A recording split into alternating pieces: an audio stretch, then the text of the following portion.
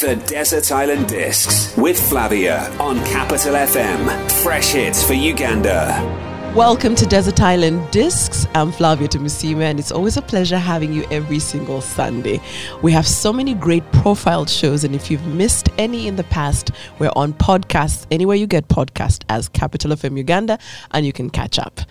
Well, you know that question we always have? I wonder what it's like to be born as part of the royal family, or I wonder what it's like to be born as a son or a daughter of a president. I guess we might get the answer today. Our conversation will span not just being the first daughter of a president, but also her life. She's a creative.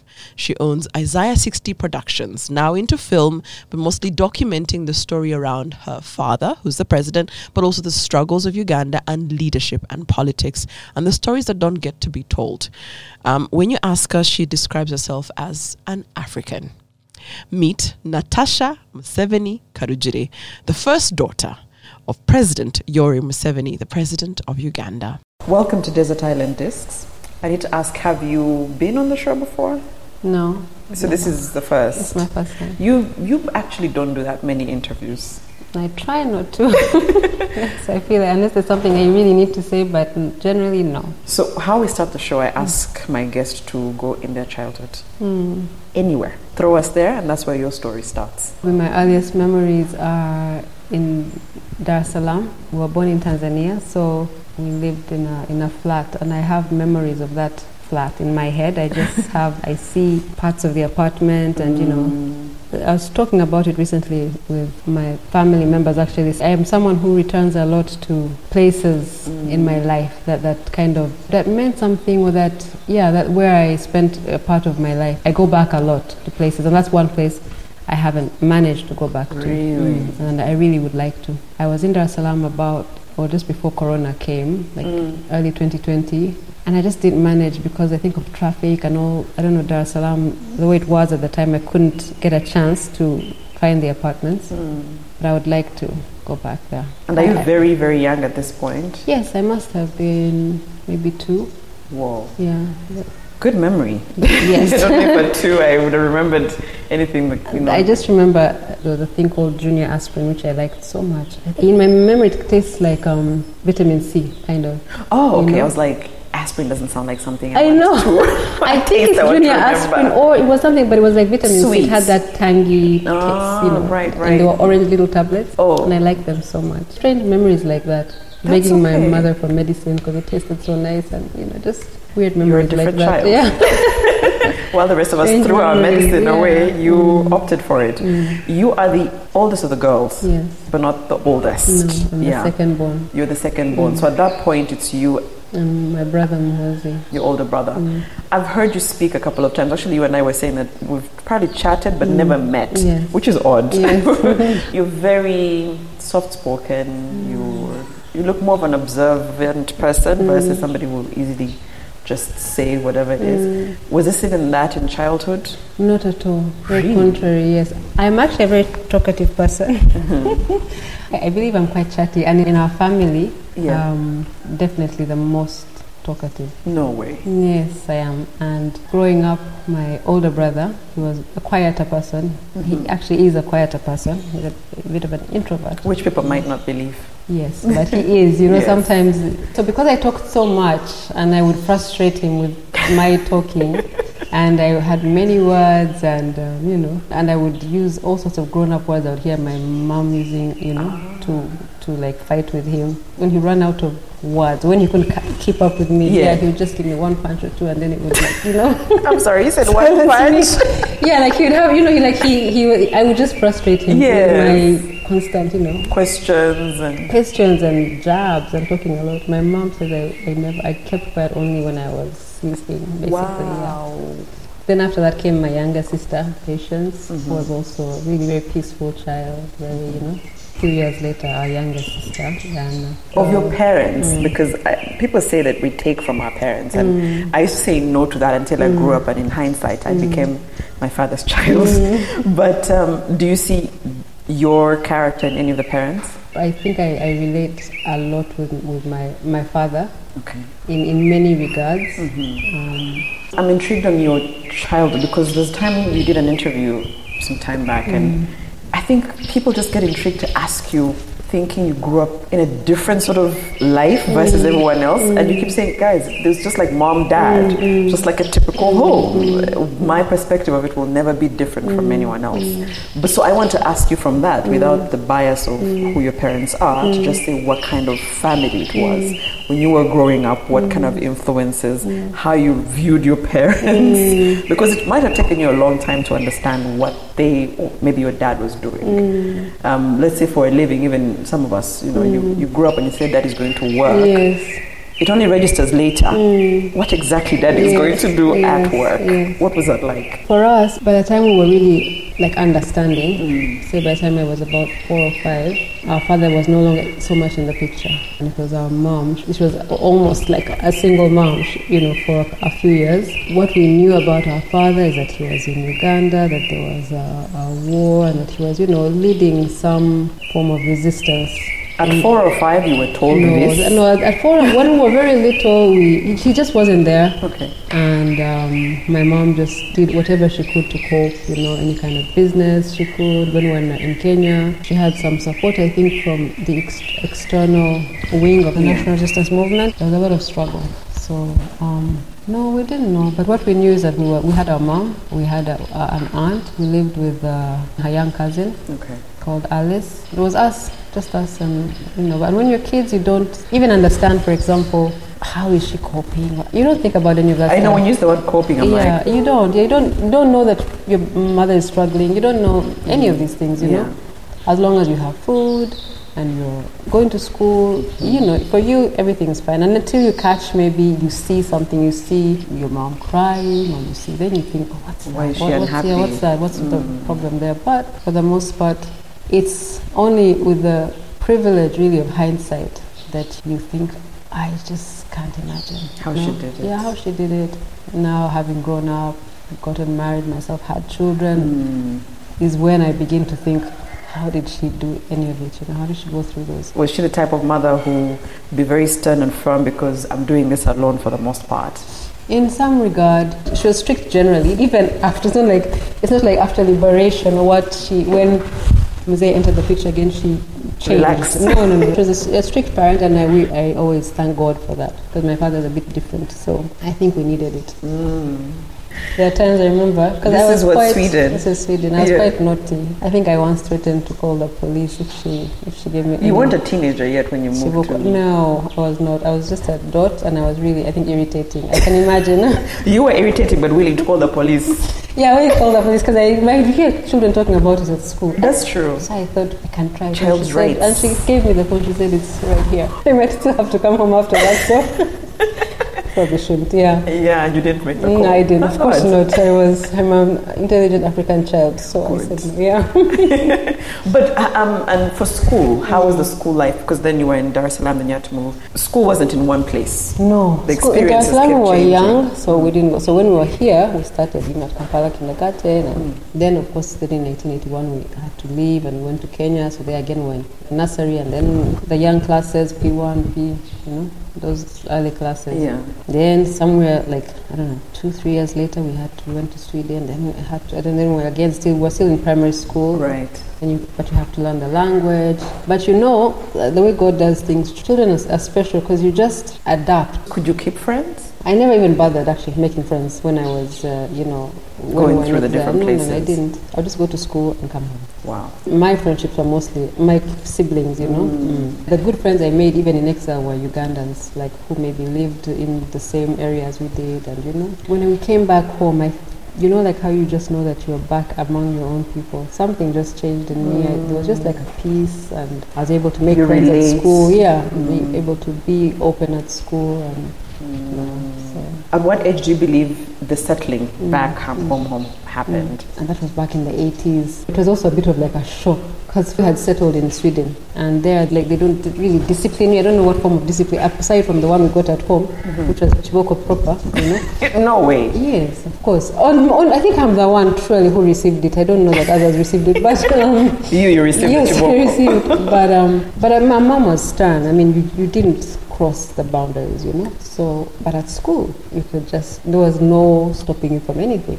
And I think my mom, I imagine she used to worry, and she has said it before, that she used to worry that, will their teenage years find them here, like her whole life. So when we came back here, and the first day back at school, and they were seeing the teachers like using, I don't know, this meter ruler to beat the children, and I was like, that really set me straight. All the silliness and naughtiness and all the rebel things in me just kind of died there. Give me perspective. When you return, you're returning also to your father, now having come into power. I think let's set it like that. You understood clearly at that age what it meant for dad to have taken over power. Did you? Like I had said, he had been out of our lives for many years. So what happened is, I have my books. I wrote it in my book.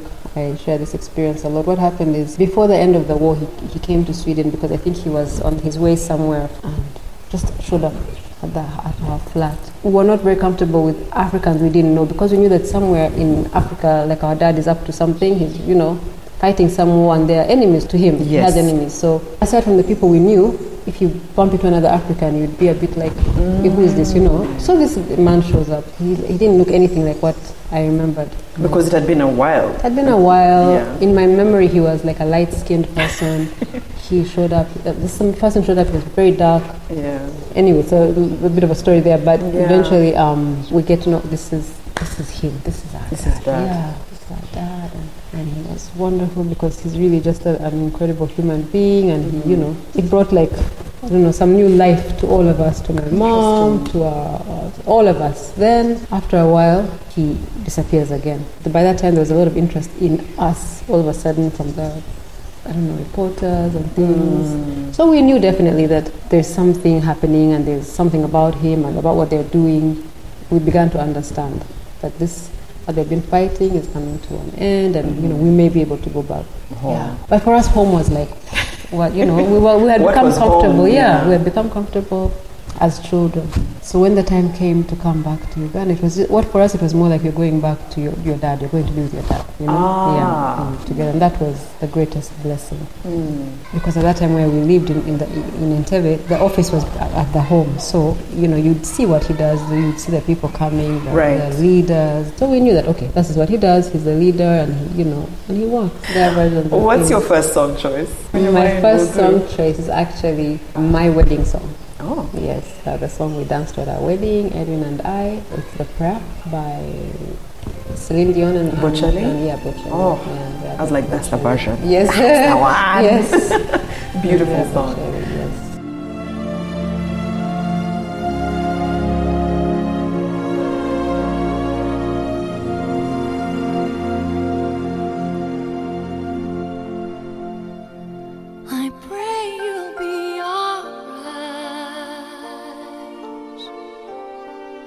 And watch us where we go,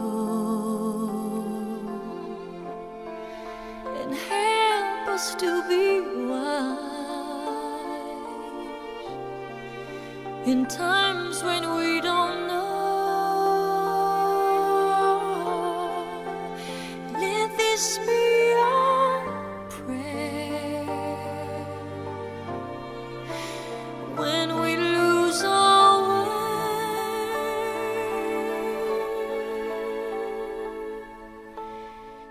Lead us to a place, guide us with your grace, to a place where we'll be safe. La luce che tu dai, I pray we'll find your light, nel cuore resterà, and hold it in our heart, ricordarci che when stars go out each night, l'eterna stella sei nella mia preghiera. let this be our prayer, Quanta fede c'è, when shadows fill our day. lead us to a place, Guide us with your grace, give us faith so we'll be safe.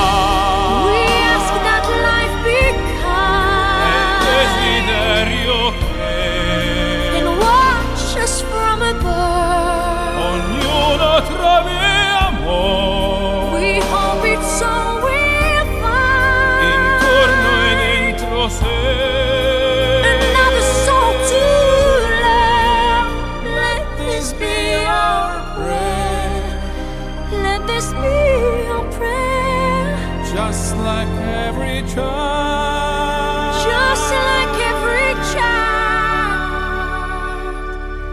need to find a place. Guide us with your grace. Give us faith so we'll be saved. E la fede che hai acceso in noi,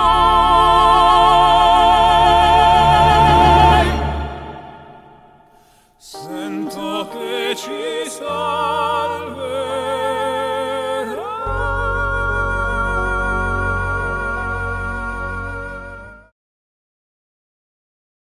Desert Island Discs, I have Natasha Museveni Karugire, and your first song choice actually is a favorite of mine too. Really? The Prayer, and Shelley and Celine Dion. That's also the version. Yes. There's one by Yolanda Adams, which is not that bad, and Donnie McClurkin, but that's the one. Yes. And that was your first, the song which was for your first dance our first on your dance. wedding day. Yes. Oh, we'll get there. Yeah, okay. Don't worry. But we're now, you've settled back home, that's where your story was. You're now able to observe and see, okay, there's a bit of a difference, but now this is home. And home meant dad. I can see dad a lot more and experience that a lot more. I want to move more away from your parents to now define you as a person. Whether it was going to school and now, because you're not moving that much anymore. You're not moving at all, actually. So now you're able to settle into school, into interests, into friends.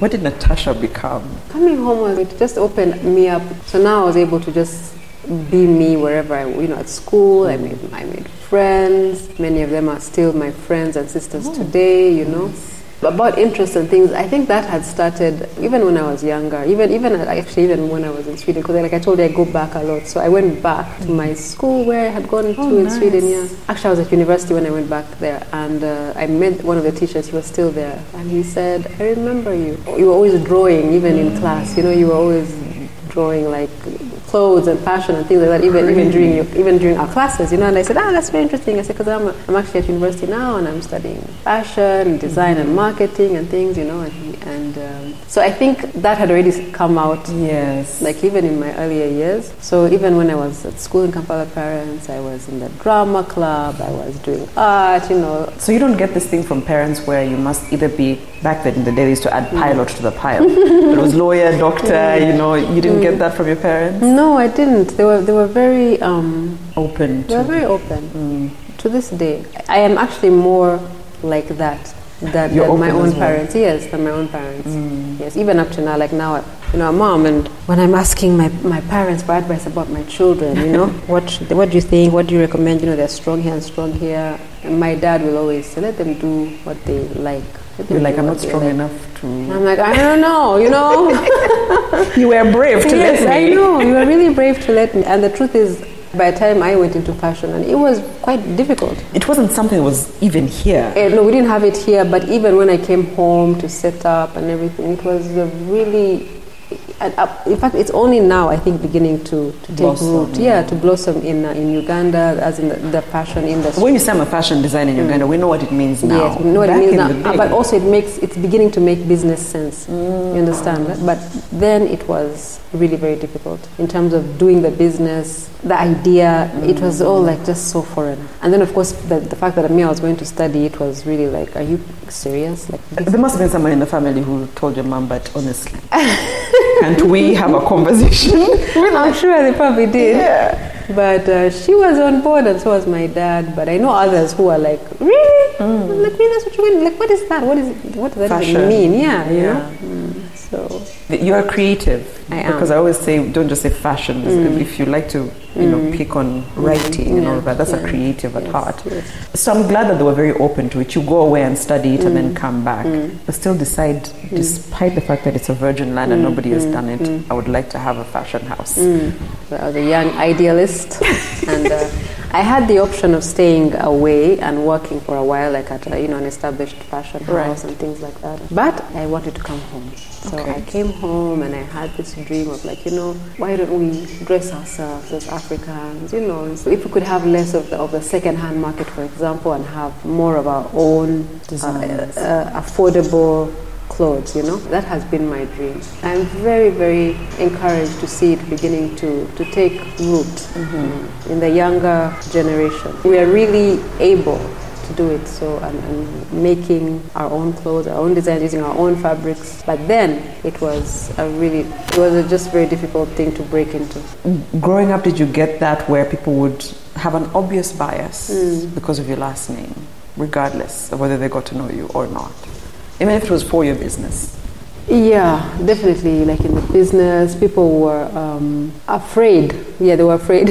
Interesting. Yes, they would say things like, is it like, can you even go there? Can you reach there? There must be soldiers, you know, things like that. Yeah. So that, I think that was the... Were there soldiers in the store?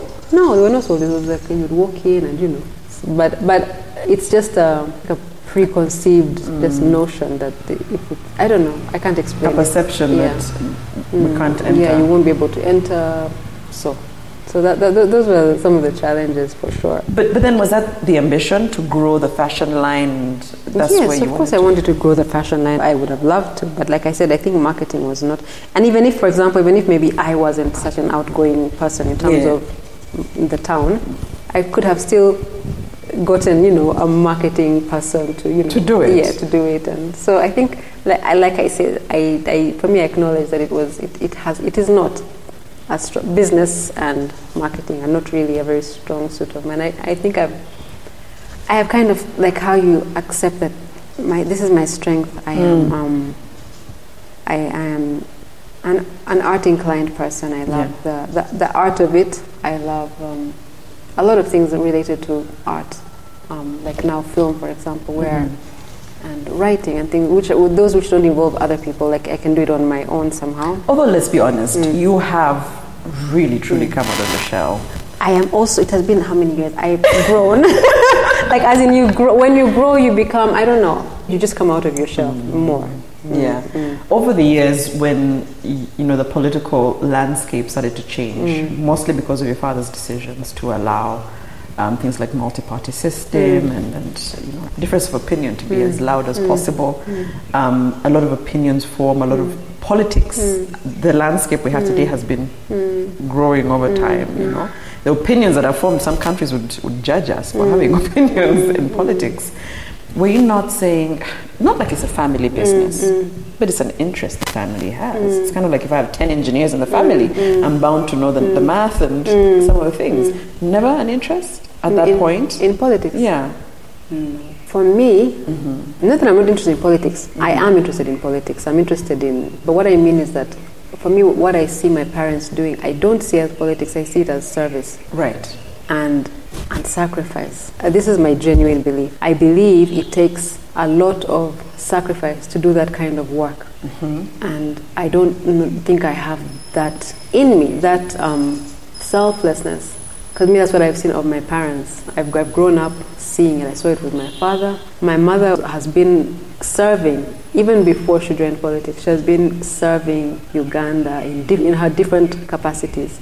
Whether it's rural women, whether it's the orphans, in whatever capacity she has served. Then when she joined politics, it just became like, it was multiplied, It was multiplied. That's honest though, for you to say, I see what they're able to give. Yes, no, that's the truth. And for me, that's what it is. So what I'm saying is I do follow politics in my own way, but you wouldn't give. You don't think I don't think give as much. I don't think I do. So, and also, I like my peace. I like my peace. Are you trying to say that the job doesn't come with peace? No. You have to have a really thick skin, or you must be so dedicated to the calling that you take anything. A lot of stuff that you would not ordinarily, I don't know. When you mentioned that your first song choice was from you and your now husband's, wedding. But you got married, what they would be termed young? Yes, young, okay. Yes, I was 24. Yes. That was young. We were 24. It was almost like right out of university-ish. Yes, a few, like, maybe about 3 years after uni. Was it you just fell in love and you just wanted to do it? Fell in love, yeah. We were friends. We had known each other since we were in our teens. His parents and my parents were friends. but he lost his parents. Edwin lost his parents when he was in his teenage years. So we were very close. Yeah, so that by the time he was through with the university, with his degree, I was done with my degree, and then he had finished with LDC, and our relationship had just kept growing. Right. How many children do you have? We have 4 children. 4 children. Blessed by God with 4 children. Blessed with 4 children. Is that your most fulfilling role? I believe something I desired so much, and then God was so gracious and blessed us with our children. I have enjoyed every season we're still in the parenting, you know. Yes. But you have teenagers now. Oldest is 21. Oh. Yes. I guess that's why you're telling us to start early. Yes. Yes. Oldest is 21, and then the other, she's going on 22. He's going on, the boy is going on 20. The other one's going on 16, and the little one is going on 11. Jeez. Yeah. Wow. Okay. Your husband is actively working. But he's a lawyer, but he's actively working with your father. How? I think he's a lawyer for the movement, perhaps. Yes, but because where I come from, it's family separated, you know. My people do their thing, your people do their thing. It feels like conflict of interest if I found my husband working even with my brother. It would be like, oh God. Really? Yeah. It doesn't feel that way for you?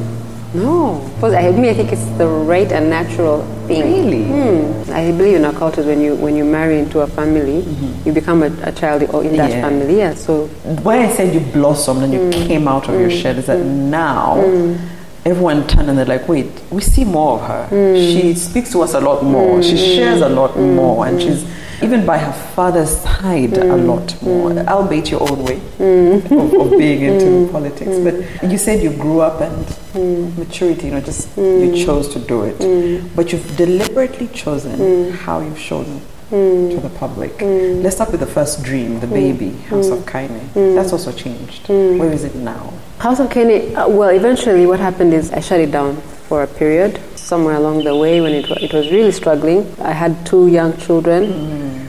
I was struggling trying to do both, so I thought, let me just leave it for now. If it's something I meant to do, I'll pick it up again. Yeah, I'll pick it up again. So I did that. Of course, on the side, you see your for example, farming. For me, I'm a cowgirl, basically. Like really? If I found you at the farm, you'd be very comfortable and very. Oh, I love the village. I love the farm. I love. Yeah. You are your father's child. I'm most comfortable out of town, for sure. Yes. Since I was actually young.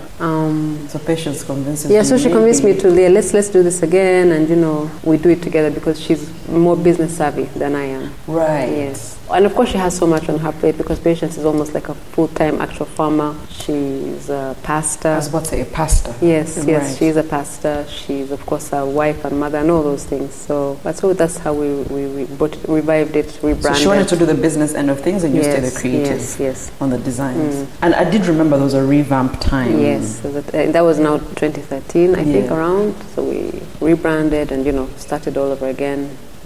Jay and Kaine Babazi. Yes. Yeah. Although somewhere in my heart I always feel like I'm waiting for one of our children to come and just pick up the baby and go. Yes, move with that because I think they know my daughter, my firstborn, is very, very, very gifted in art and also extremely business savvy. Good. Yeah, which is a blessing. Definitely she doesn't get that from me for sure. So I think I'm waiting for her to come. Have you talked to her about it? Yes, I have, and she's whenever she's home on holidays, that's what she does. She, aside from her other life, she helps with that. So I have hope in that. So as for now, we just keep moving. You're sort of just keeping it for her. That's understood. So then you have the writing. You're an author.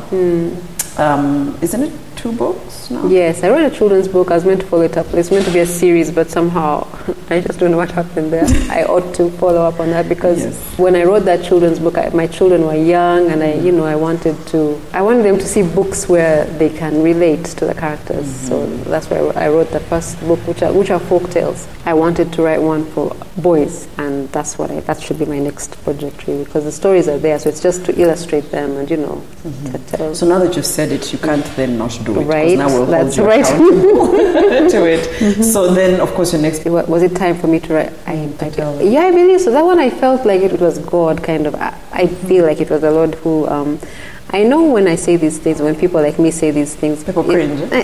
Cringe and must think that sounds so off or strange, you know. But for those who pray and who hear, who have learned how to hear God's voice, I believe that we have the ability to hear Him. So I believe that He is the one who led me to write my story this time. And before I wrote it, but I'm still young. You know, I kept saying... That's what I'm saying. Yes. There's so much more. Exactly. I kept saying, shouldn't I wait? I don't have that much, But I just felt like, no, just write it. So I did. And I really loved it. I loved the process of it. Right. And then there's film. I was actually quite surprised. I think you launched a production company. Yeah. And I said, this is a much more aggressive industry than fashion or anything else. But why was the choice to do that? Again, my same answer is that I believe that it was the Lord's leading. Yes, I believe it was the Lord's leading, and I believe it was, and that telling of stories is so important for me, I feel, as Africans. I feel it's so important for us Africans to tell our stories through any medium that we can find, whether it is writing or film or music or pictures, whatever. I feel it's very important for us to tell our stories in our voices. So that's how Isaiah 60 was born. Isaiah 60 is, of course, a scripture, is a chapter in the Bible that talks about, it says, arise and shine, for your light has come, and the glory of the Lord is risen upon you. What it means to me is that I believe that the Lord wants us as Africans in this time to tell our own stories, to stop being talked about.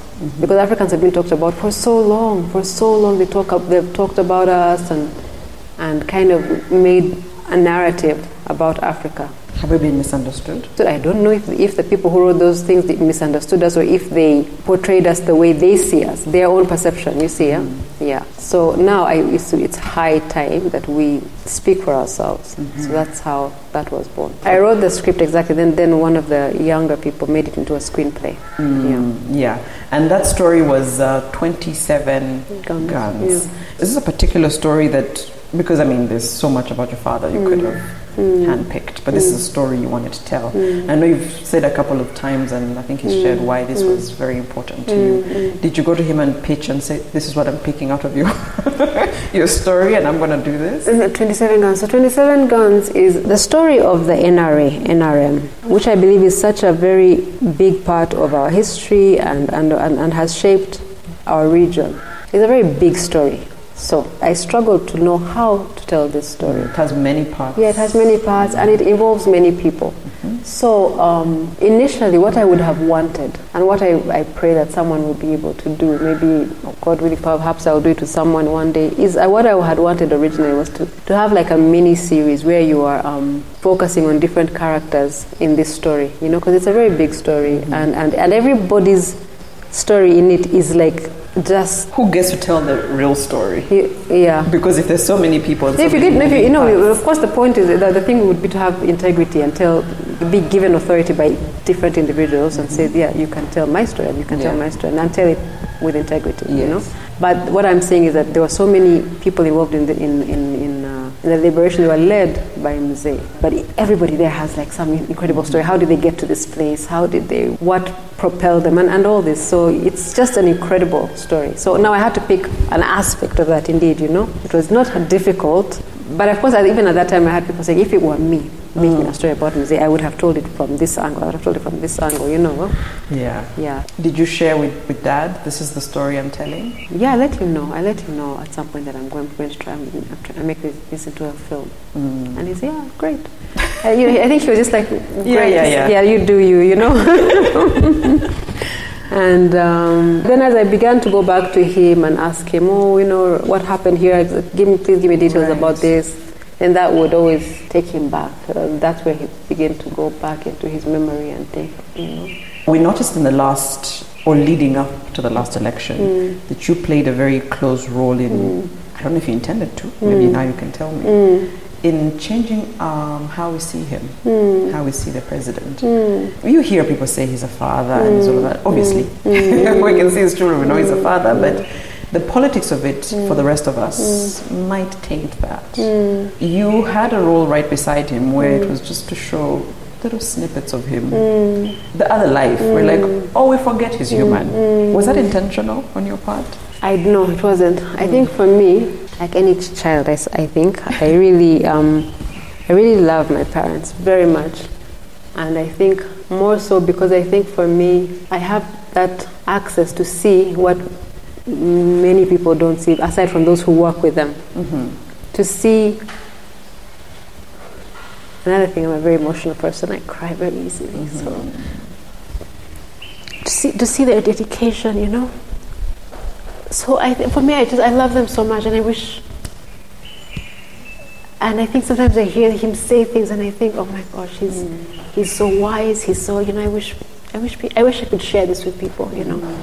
So that's where it was coming from. And again, he's of course quite funny. So that's where it was coming from. I remember, I think I was sitting in his camp in one of the campaigns, and I just kept hearing him say, "For us," and I just thought, oh my gosh, you know.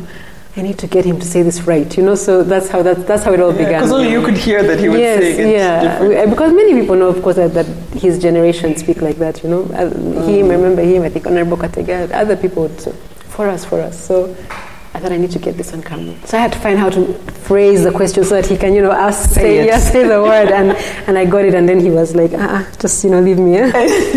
So that was a genuine moment. In fact, one of the things, I think people even fear to tell him secrets because he'll go on the microphone and he'll kind of say it. He'll say, I was with so-and-so and they said this, you know, things like that.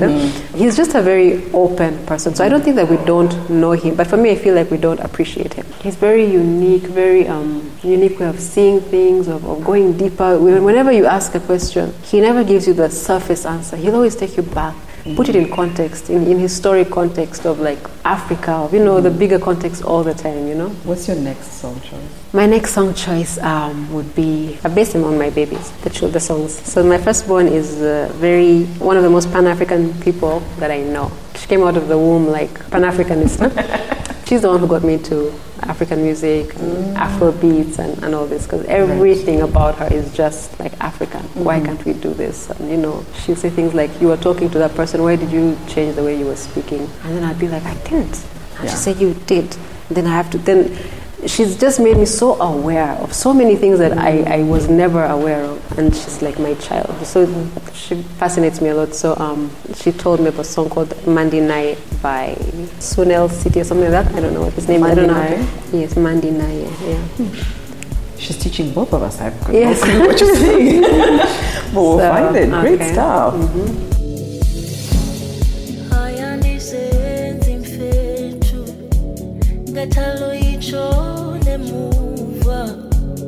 Ilandwa ingolo yami yokuthi ngileke phupha elinguwe kumilizwe kufika wena nomphefumulo uphela amandla ngimelwe inhliziyo nengqondo nesimilo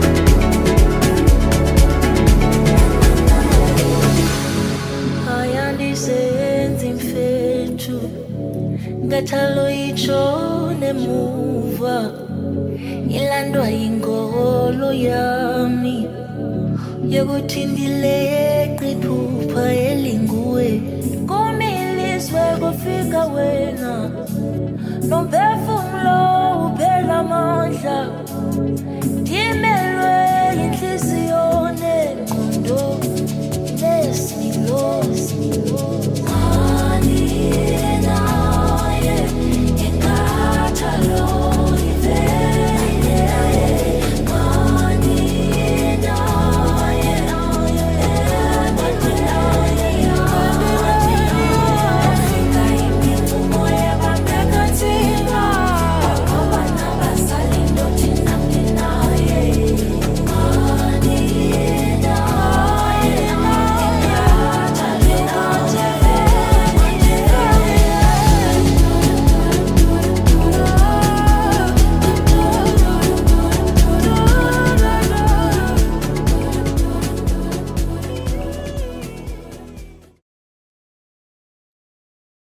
Desert Island Discs and your Pan-African child has shared a song that I think you and I'm hearing for the first time anyway, Mandy and I, maybe even the listeners.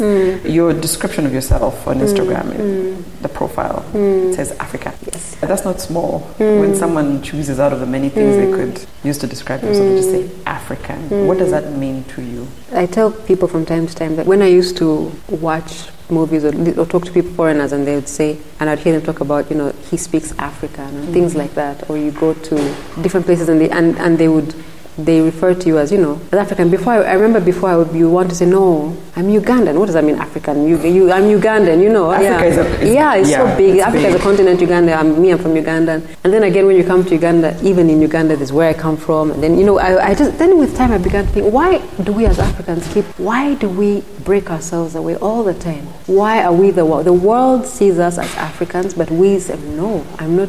And I am Ugandan, and even in Uganda, from Western Uganda, even from, why do we go, why are we the ones that keep breaking ourselves into smaller little groups? Huh? Why don't we, which is what I believe they and the NRM government has been trying to achieve, I believe, which is that oneness of being African. Like now when Mzee talks about this market is not enough, we need bigger markets, we need to come together, we need to come together basically, for so many things, for as identity, in our identity, for economics, for so many things, for strength, how there's strength in numbers. So I began to just prefer to identify as African. I am African, but just to let that be how I see myself and what I say about myself.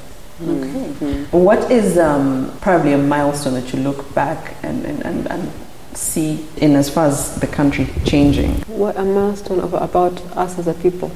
I think for me what makes me happy in my heart is when I see Ugandans united on something. When we unite as Ugandans behind one thing, whether it's sports or anything, when I see us united, that I find that for me warms my heart.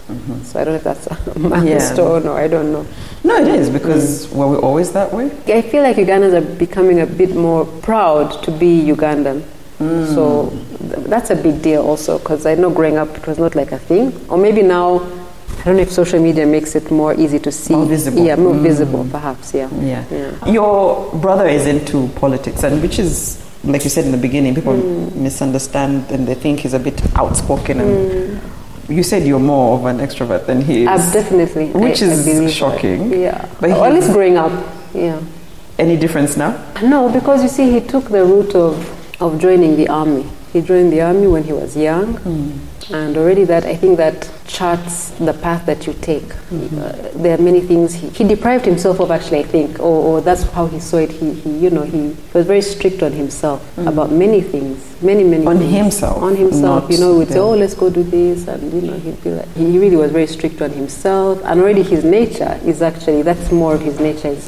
He's a thinker. He's a thinker. I think he's read all the books that I can. He was always reading, you know. So So no, I was just saying you talked about politics, but I believe he went the way of the army. For me, that's how I see it. Is there a world, of course, now that intentions or conversations have been had, is there a world where you would actually see him, knowing him, personally knowing him, where you would see him as the leader, with all the sacrifice you've talked about and what it takes to be in that role? Would you ever see him in that role? As a leader? He is and has been a leader in the army. Yeah. He's quite brilliant, you know, in the army.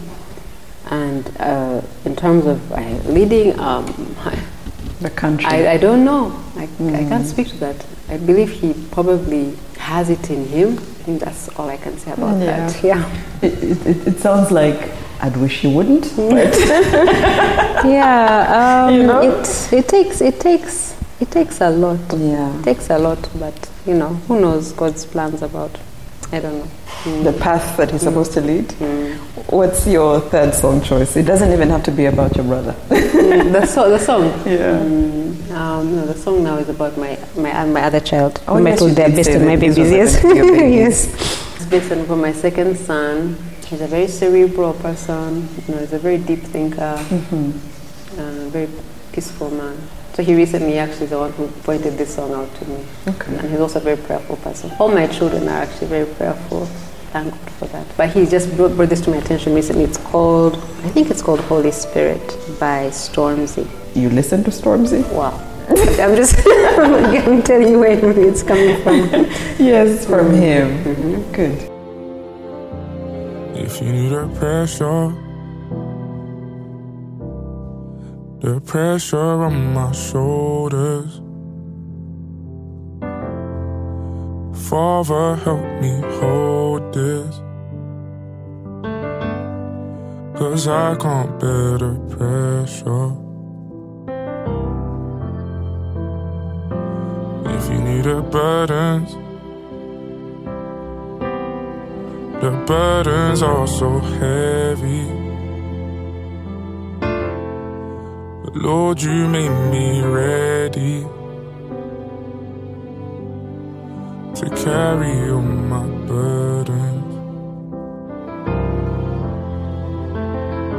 If you need a power,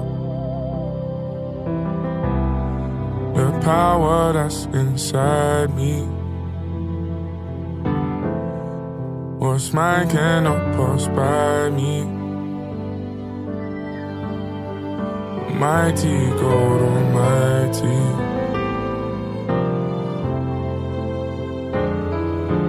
hold me close, fill me with your presence, Holy Ghost in spirit.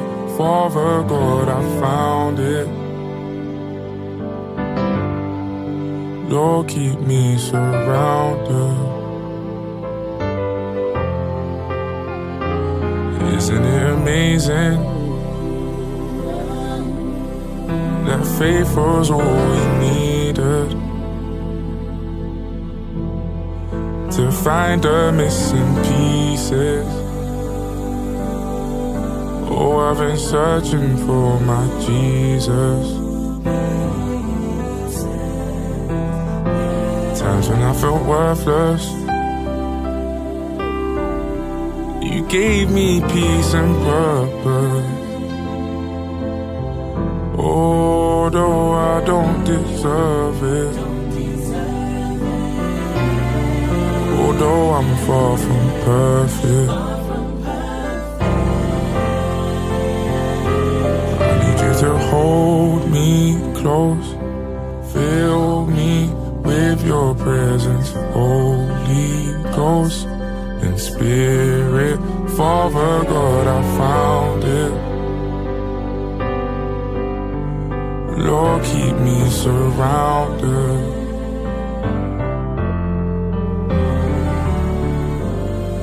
Holy Spirit, I don't know what this is. It's a joy, it's a feeling you give. Oh Lord.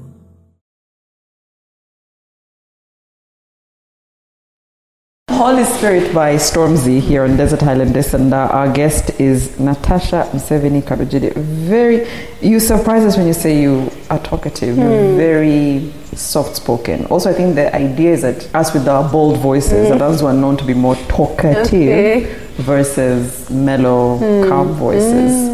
Don't be deceived by Don't be deceived. And you know what's funny? I'm an introvert. Really? Yes. It's just that when I speak, my voice is firm and stand, so people mistake it for... Yeah. But you said growing up, your siblings were your friends. It's visible here now that your siblings and you are quite close. I'm not sure if it's because of how the world is and how we all view these as so-and-so's children. But you guys seem to have very unique, strong bond.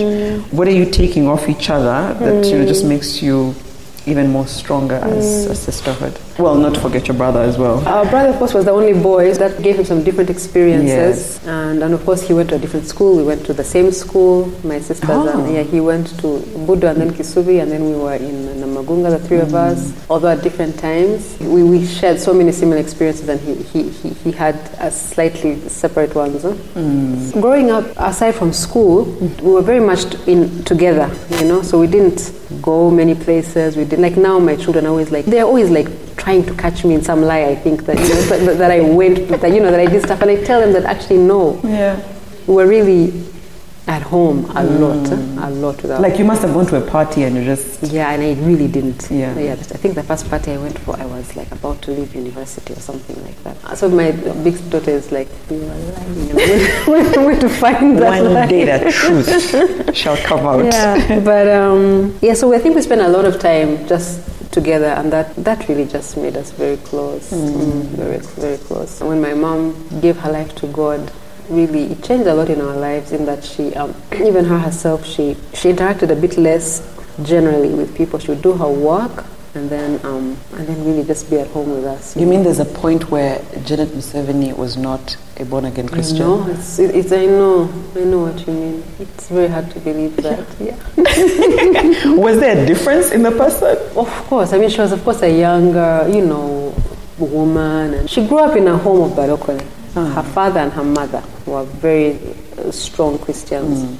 She lost her father when she was 7 years old. Then when her father died, it was just her mother and her older brother and her. There were three. Then, and of course she had many cousins. When she was about 19 years old, she was living with her brother, and he died in a car accident. There were just the two of them in the house, and he didn't come back. When her mother got to know, her mother said, so maybe I had put him in the place of God. Now God has removed him, so I can focus on God. And my mother told her mother that if that's the God you serve, then I don't know that I want to know him, And her mother said, don't speak like that, I think it really broke her. She kind of went away to Kenya with her cousin for a while during some rough years in the 1970s. And while she was in Nairobi, her mom died. So she was really just her. Somewhere around there is where she meets Mzee again, and then they married soon after that, and God bless them how he blessed them. But yes, there was a time she was not so close to God, but in the very early 80s, when we actually just after liberation, she gave her life to God. Now, fully, and that changed our lives really. The reason I asked that is because that's all they know her for. Her conversations about God, and your biggest role you enjoy to celebrate and talk about being a mom. You are right. Raising children today is totally different from how you were raised and how your parents were raised. And you speak about your dad being a bit more easy on you guys than mom was. When you start to raise your 4 children and they're all different and you're in a different world, and add on to that, you are who you are in our society. Are you raising them with fear more than love? I pray not. I hope I'm not. But I believe that God works with us in all the seasons of our lives. If you walk with Him, He's faithful to walk with you, to help you. Definitely, sometimes I'm afraid. I'm fearful of different things, and I have to always. It's like a balance, It's a balance. I always remember my own growing up. I remember when I went to university. I remember the freedom I had. I remember enjoying it, and I never want my children to get to their mid-20s and feel like they missed something, So, well, there are a lot more happenings in Kampala these days than there were like when I was young, And but you said you weren't going out. You and your sisters were not going out. I wasn't going out, but I don't even think the activities, I don't think really in the late 90s. I don't know. Oh, you missed out. Maybe. Sure.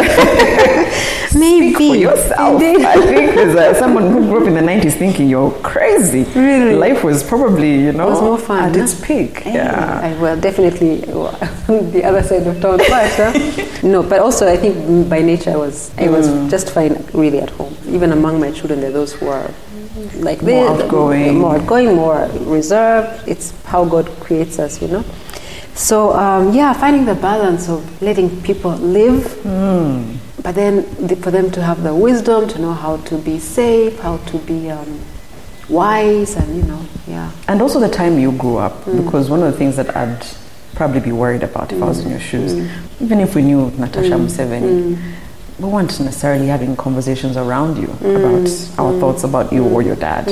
Today, the schools they'll attend, social media, they're exposed to who their grandfather is and everyone's opinion of their grandfather. Social media more than anything, I think. Yeah. Exactly. Are you conscious of that, to sit with them and have that, whether you preempt it or they bring it to you? Yeah, we do. We have really open talks with our children. They'll see something on Twitter, they'll see something on wherever they see in the papers. In the papers, and we'll talk about it. So we have. They're mature, and so we really do have honest conversations. What's your fourth song choice? The fourth song choice would be for my third child, my younger daughter, whose taste in music is quite eclectic. Okay. But she's like, her music is very soul, quite old school, much older than her because she's going to be 16. But so it would be a song by Ben E. King, Stand By Me. She has a beautiful voice, she sings, but everything she sings is very, very soulful. Yeah. Okay. Yeah. When the night has come and the land is dark and the moon is the only light we'll see. No, I won't be afraid. Oh, I won't be afraid. Just as long as you stand by me. So darling, stand by me. Oh, stand by me. Oh, stand by me. Stand by me. If the sky that we look upon should tumble and fall, or the mountain should crumble to the sea, I won't cry, no, I won't shed a tear, just as long as you stand by me. And darling, stand by me. Oh, stand by me. Oh, stand now. Stand by me. Stand by me.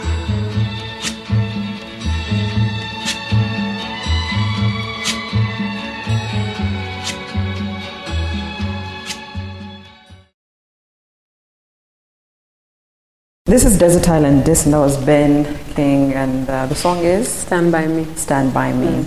And you've sort of said the songs will be dedicated through your children or stories of your children, so that would be good to hear the last one, how different the last one is.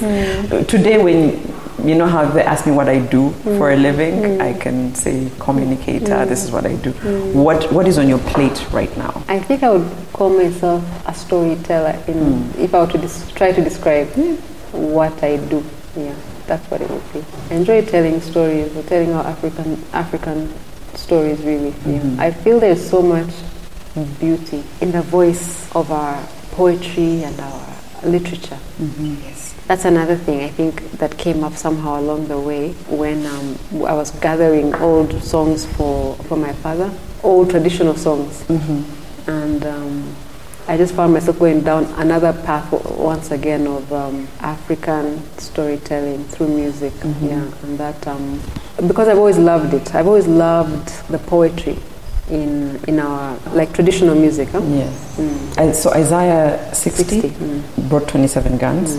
You're working on a documentary, I assume, through Isaiah 60 as well. Yes. Are we going to see the production house also do, mainstream stories, on a large scale? Because now the film industry is really buzzing in the country. Lots of talent. Are you going down that road? I'm not sure yet. Well, I can't speak to the future. I don't know. Yeah. I hope we can keep telling our stories. I'm not sure in which way and which format. Huh? Yeah, but you're going to tell it. Okay. Do you feel like you are successful in life? I pray so. Not yet, sure. I still have years to go. You're good 25, so you still have a long many years. For me, I think those are things you say, like honestly, later in your life. Like 90. Yeah, I believe when you're older, when you can, in the Bible, Jesus says, what was written about me in the book, in the scrolls, I have done. So for me, when I pray a later part in my life, when I'm older, and I have raised my children by the grace of God, and they are well and healthy and whole, and I have done the assignments God has given me to do, I can really look and take stock and say, yes, I have succeeded. But I think I'm still like a work in progress. Can you look at a painting when it's still halfway and say that you have succeeded? Don't you need to first kind of So yours is still halfway? Yes, I believe so. I think I'm genuinely a work in progress. Someone told me that mothers say that they're happy if their children are happy. And someone said that's actually wrong. You should find your own happiness outside of your children. And I said, okay, that can be very hard to do. But is there such a thing? Would you ever set the divide and say there's this success that I could have on how my children have turned out and what I've poured into them, and there's this other side which is Natasha and what I could pour into myself? But even Natasha, well, that's what I'm talking about, the assignments I think God gives me. Yeah. I don't know that at this point in my life I can say yes. I don't think that I am there yet.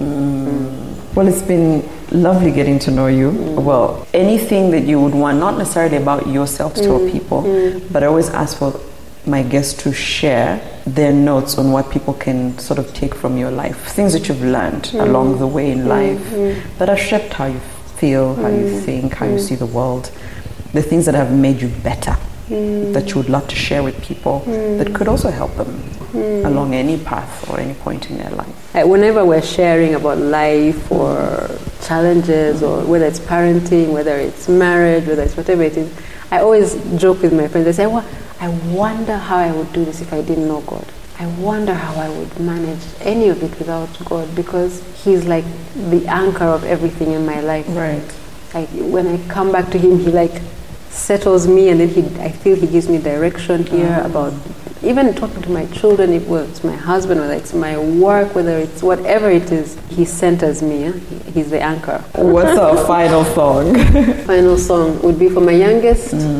He has his own music taste. Now, my youngest is also very interesting. He's a young boy, and he's really quite an intellectual and also quite a thinker. However, I don't know what they call his music. I don't know the name for it. Okay.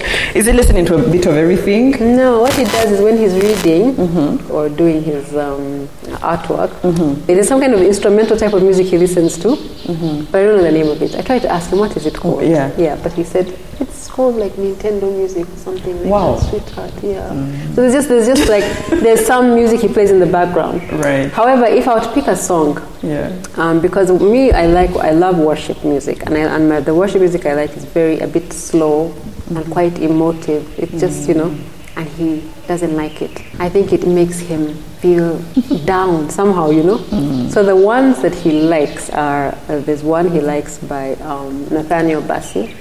It's called Yeshua HaMashiach, which means Jesus the Messiah. By Nathaniel Bassey. So that one he likes because it's a bit upbeat. I thought you were going to pick the one he doesn't like, just to spite him. Like, come on. No, I'll choose the one he likes of my worship music, of the praise and worship, It's more, a bit slightly more... It's upbeat, so he likes, I think he doesn't like the heavy, kind of thing. Like hymns, like how... No, not hymns. These are not hymns. These are just, they're very Emotive. They just, for me, I like them because they bring out my, I don't know. But for him, they make him, I think, sad. Yeah. So. God bless. Yeah. Yeah, he's able to describe his feelings. Yes. That's good. He just, as in, if I play the music, he has to go to the next room. Wow. Yeah. So. When I play Nathaniel Bassi, he's like, we can be together. Yes. Well, thank you for your time, Natasha so Museveni Karugire. Thank you. Thank you so much. And when the painting is full, please come back and give us a moment to hear Amen. about We'll be in our 90s. Yeah. No problem. Amen. Amen to that. That's Desert Island Discs. You can get all the episodes, this and more, on podcast. Good night. Yeshua, Amashiach, Lion of Judah, Agune Chembao, Yeshua, Amashiach,